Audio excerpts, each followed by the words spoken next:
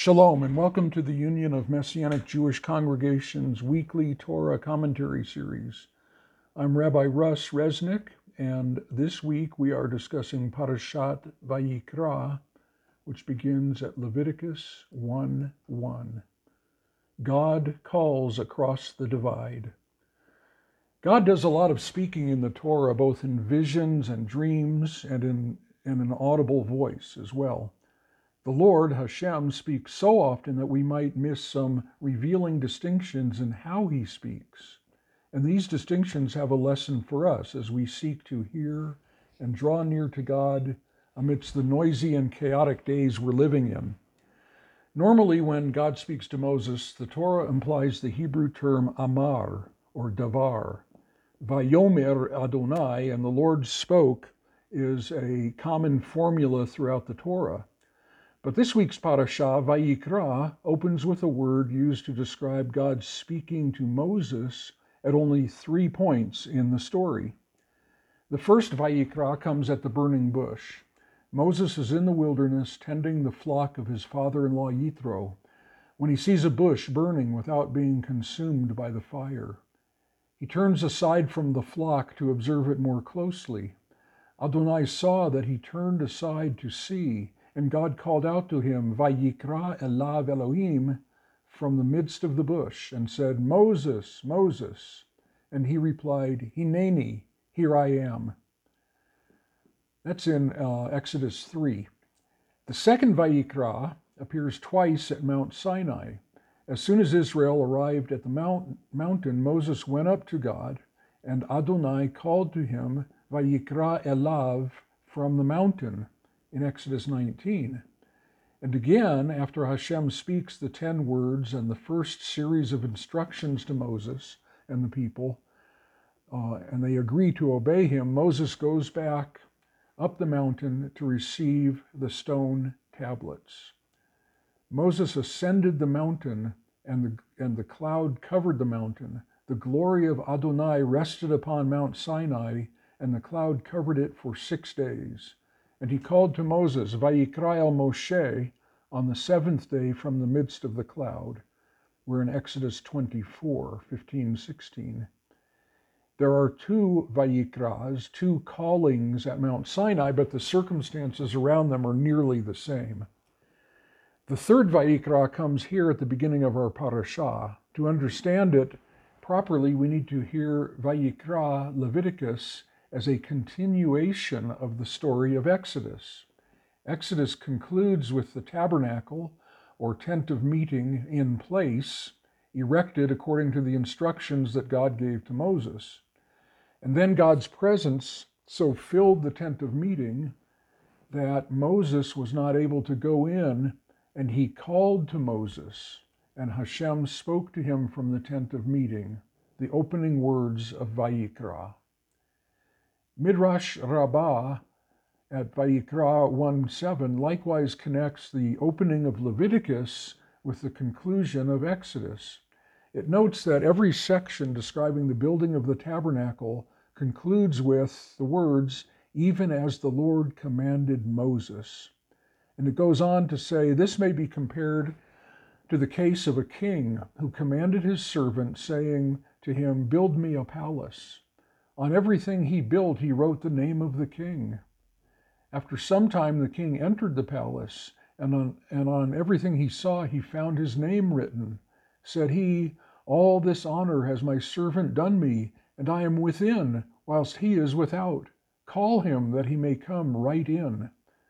So too, when the Holy One, blessed be he, said to Moses, make me a tabernacle, Moses wrote on everything he made, even as the Lord commanded Moses. Said the Holy One, blessed be he, Moses has done me all this honor, and I am within, while he is without. Call him, that he may enter the innermost part of the tabernacle.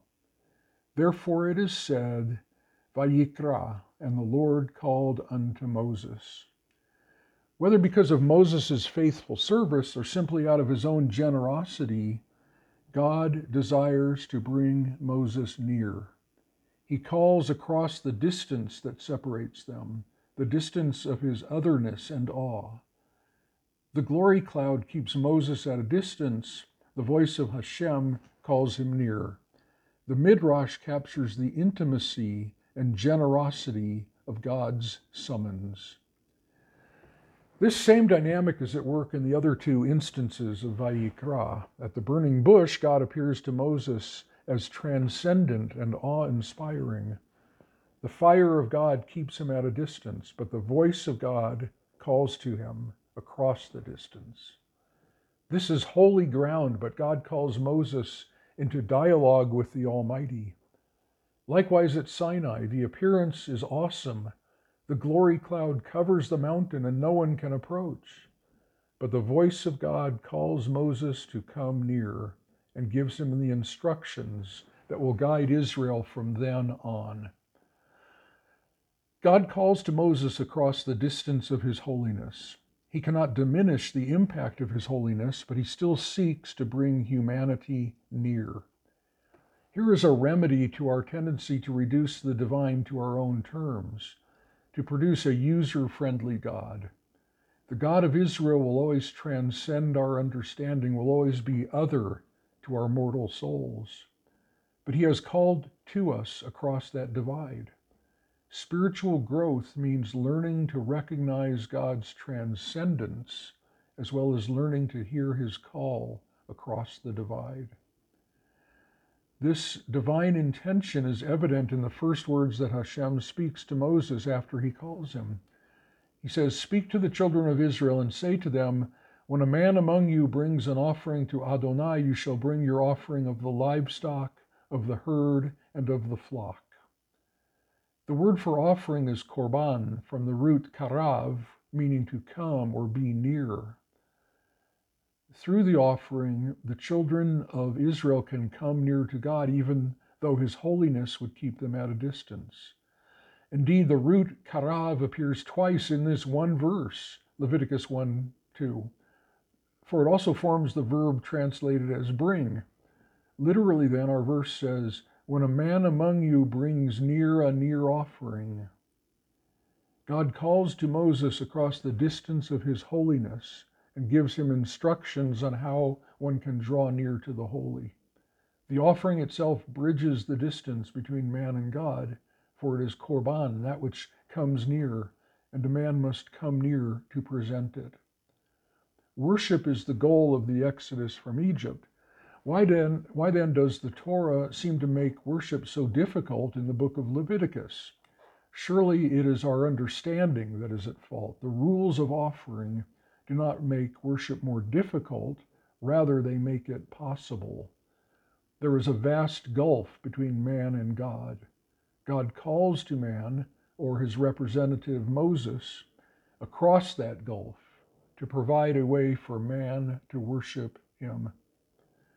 How different is this understanding of the sacrificial system of Leviticus from typical modern views? We tend to see the elaborate requirements and regulations of sacrifice as creating an unnecessary distance between man and God. In our enlightened times, we like to emphasize the accessibility of the divine. After all, God is everywhere, and we imagine we can always draw near to him. Hence, we see the altar and priesthood as impediments, relics of a bygone era. But in the context of Torah, altar and priesthood are precisely the opposite. True, God is everywhere, but his holiness keeps us at a distance. The Levitical system is given not to impose or maintain the distance, but to bring us near. This perspective inevitably alters our view of our current spiritual condition. If altar and priesthood served not to create a barrier between man and God, but to bridge the divide, what bridges that divide now that they have passed away? What or who will bring us near to the holy God? This is Rabbi Russ Resnick signing off and wishing you Shabbat Shalom. For more commentaries like this one, visit umjc.org/commentaries.